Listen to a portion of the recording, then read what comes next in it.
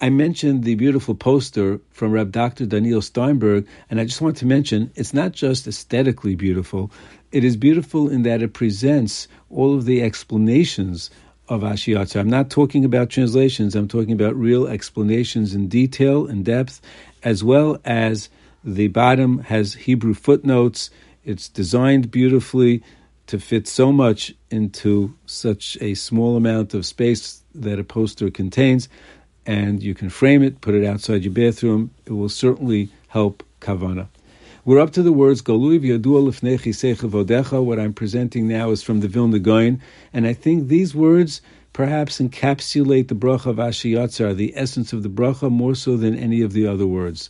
Golui, it is revealed, meaning what we know is only what Hashem chose to reveal to us. So as much as doctors know, there is so much more that they don't know. Some of the facts I read yesterday, those things doctors know, and they're able to treat us in many situations. But unfortunately, there's so many situations they just don't know.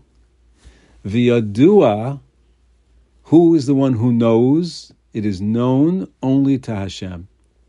Lifnei chisei chavodecha, before His throne of glory, before your throne of glory. Now, why are we bringing in the Kisei HaKavod? That's very unusual to mention the Kisei HaKavod, especially in a bracha that deals with relieving excrement from the human body. Why is that?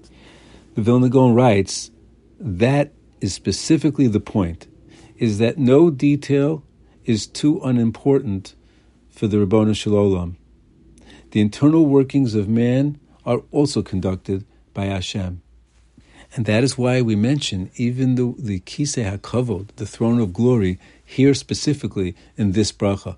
The Ohr HaChaim HaKadosh writes, there is no hour or instant in the day in which Hashem Yisbarach is not performing an action on behalf of a person, seeing to his most basic needs.